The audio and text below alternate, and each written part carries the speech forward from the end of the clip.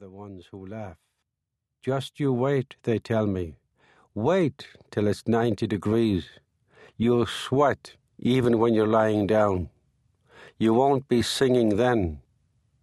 They are veterans of one New York summer. In late spring, I submit an application for an alien registration card.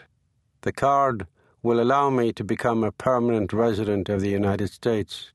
I am given an appointment for midsummer. My new permanent resident status, a mere formality, will be readily granted. But on the back of the letter from immigration, there is a caveat. I am instructed not to leave the country between now and the date of my appointment. That's fine with me. I have no travel plans. June, as predicted by John and Ken, brings on the hot and humid. Then I hear about the trip to Montreal.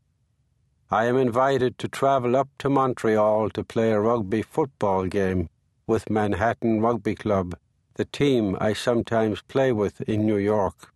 I have been instructed not to leave the country, but I'm just 20 years old and I can't resist. There will be plenty of beer and Montreal. Who knows? There might even be a French-speaking woman.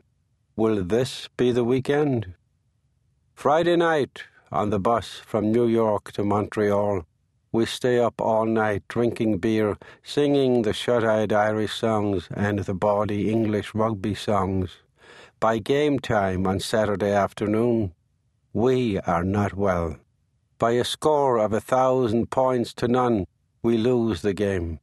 The great Tom Reid once played for Ireland in a game against England. Ireland lost by 30 points to 0.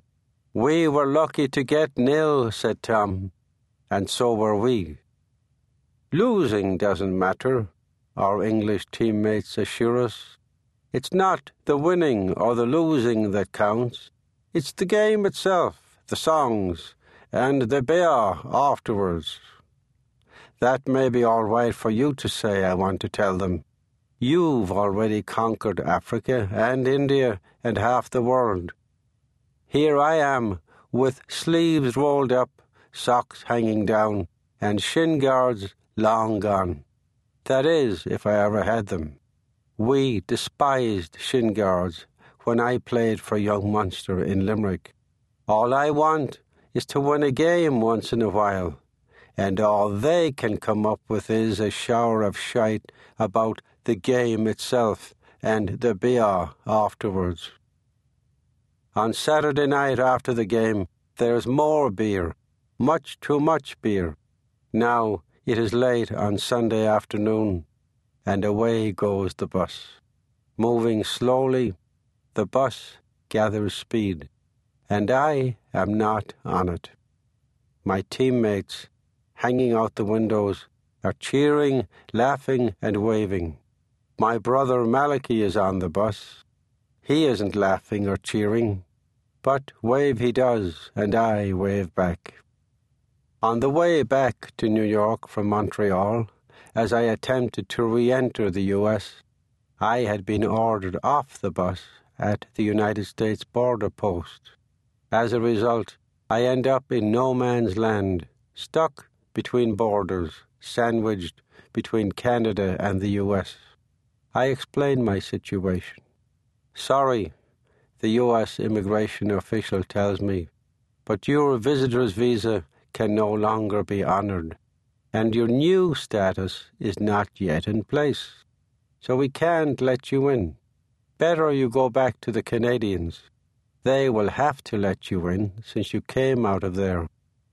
I begin to walk away from my adopted country, away from the United States border post, and back toward Canada.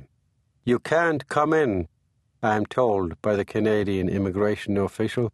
I head back to the U.S. side. Again I am refused entry. I return to the Canadians with no success. Back to the American side I go again, and back again to the Canadians. Now it is twilight. Have I worn them down?